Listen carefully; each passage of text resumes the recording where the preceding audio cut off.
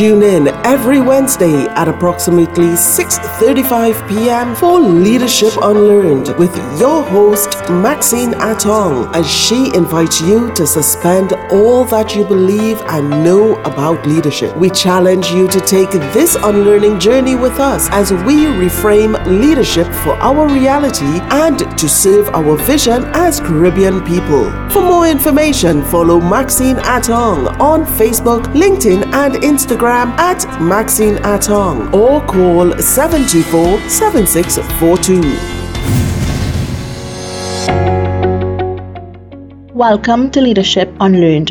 In this program, we invite you, the listener, to examine all that you believe and know about leadership. When I speak about leadership, I am not only speaking about a role in an organization.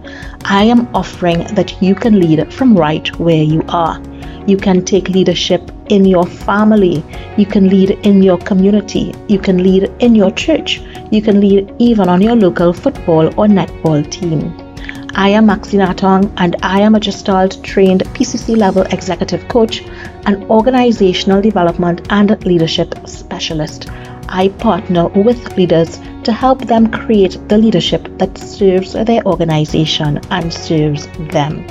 Leadership is contextual and relational, and each of us need to identify how we want to lead. No wrong, no right way, the way that serves you best and is most effective for the conditions that you're working under. Today, I want to look at a sordid story of a talented man with influence who used his power to abuse and manipulate others. No, I'm not talking about any particular person in your workplace. I'm talking about R. Kelly. So R. Kelly is in the news as he has been. There's a trial going on for his sexual misconduct, for abusing women, for kidnapping, a serial host of charges. His behavior does not surprise me. Some of us were very aware that he married Aaliyah when she was 15, and a decade plus ago he was released on sexual misconduct with a minor on some technicality. What's amazing to me is the number of persons who enabled his behavior and continue to make excuses for him. They did not tell him to stop or report his behavior to the authorities. They helped him to lure, to control, and manipulate young women. There is a question for all of us. Who are the R. Kellys in your organization, and how are you enabling them? We often confuse enabling with help. Enabling is not help. Enabling is usually a word used with addiction, and it really is saying to you that you need to allow an addict to hit rock bottom. You are enabling if you are buying a drink for an alcoholic, because you're not helping that person, you are enabling and promoting their toxic lifestyle. So some questions to help you know whether or not you're enabling or helping. Is your help changing the situation? If the answer is no, then you are enabling. Is your help getting the person to be accountable or responsible for their errors? No, then you are enabling. Is your help allowing the person to face the full consequences of his or her behavior? No, then you are enabling. Are you making excuses for the behavior? Yes, then you are enabling. Are you lowering your standards to give that person a pass? Yes, then you are enabling. How does this show up in our workplace? First off, let's admit it. We have some Roberts in our organizations. You know, there's this guy who seems to date all the new people, or worse yet, he may have slept with each new person. Ask yourself, is every woman who comes through this door really attracted to this man? Or do you have a sneaky suspicion that he may be forcing or entrapping the woman? Yet, we do nothing. I remember working with an older man who touched me inappropriately at the office. Within a week, the man was fired. Great, right? Not so much. At an office party, surrounded by his male peers, the GM lamented, "Poor fella, I had to fire him. He touched the wrong one." Clearly, the GM knew that his partner was often inappropriate with the women at the office, and he enabled my attacker.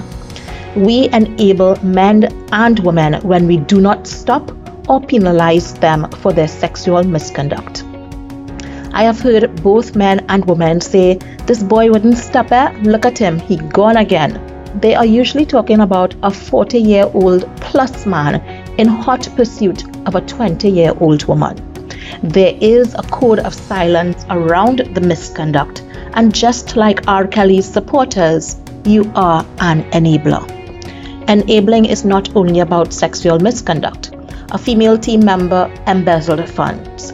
The arguments about firing her was that she was near to retirement, she probably wouldn't get another job, she was a decent worker, she made a mistake. Guess what? She kept her job and her duties would change. That is enabling. The organization is saying it is okay for her to steal, and it just told all the other employees the same thing.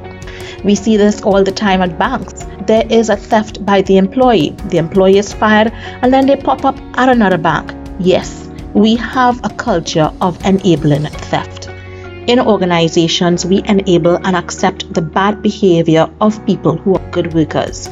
They're smart, they're problem solvers. We think that because they are doing a great job that we should cover for them, ignore warning signs, and ignore their behavior. Team leaders make excuses for people that they like. The higher up the perpetrator is in the ranks of the organization, the more willing we are to forgive. Some leaders don't like conflict, and perpetrators of toxic behavior specialize in gaslighting, making persons who call them out doubtful. They often play the victim and accuse others of mistreatment or not understanding them. They are good at making excuses, and each infraction is the last one. Organizations are also complicit in the perpetrator's behavior, as excuses are made for the behavior and the gravity of the infractions are downplayed. He has 5 years to pension, we can't fire him. She's a single mom with a mortgage, who will hire her? That's the way he is, it was a joke. In other words, we will accept and tolerate the behavior and give the perpetrator a pass. In other words, we enable the toxic behavior. We're going to stop for a break, and when we come back, I am going to share with you a few tips how to manage toxic people and how to stop this behavior. Now that I've gone through the list, I'm sure you're thinking about some of the people on your team who may be repeat offenders. After the break, I will share with you how you can stop the behavior. Do you feel stuck, joyless, and that your life isn't going anywhere? Do you have dreams that don't seem to come through? Then the Call to Creativity program for women is for you. We at Maxine Atong Consulting have helped hundreds of women to rekindle their passion, to reclaim their joy, and to rediscover their purpose. Join us in October. A group of women meets once a week for 6 weeks. Call or WhatsApp 724-7642 or email info@maxineatong.com for more information. It's time to live your dream. Make moments that last a lifetime with the Mini Mania promotion. Get acquainted with Mini's driving experience with the Mini 3-door, Mini 5-door, and the 2021 Mini Countryman. Enjoy attractive monthly rates and a 4-year warranty package. Take the deal today and enjoy a low interest rate of 3.99% and $5,000 cash back. Start your journey and call 678-MINI today. Welcome back to Leadership Unlearned, and today I am talking about enabling toxic behavior. And what triggered this for me is the R. Kelly case that is going on right now, in which we see that R. Kelly's managers, his supporters, his PR persons, they all supported him in his toxic behavior with women.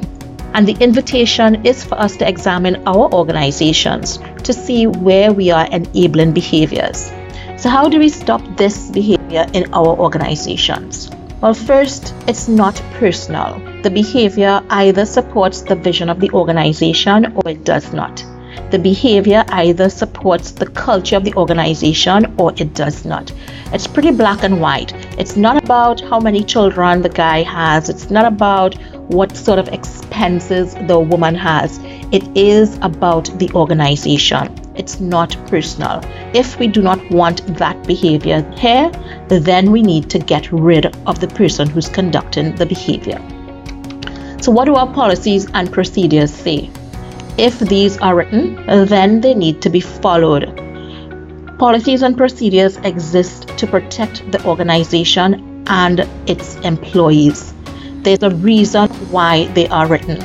Leaders, if you see something, say something. Everyone has a boss.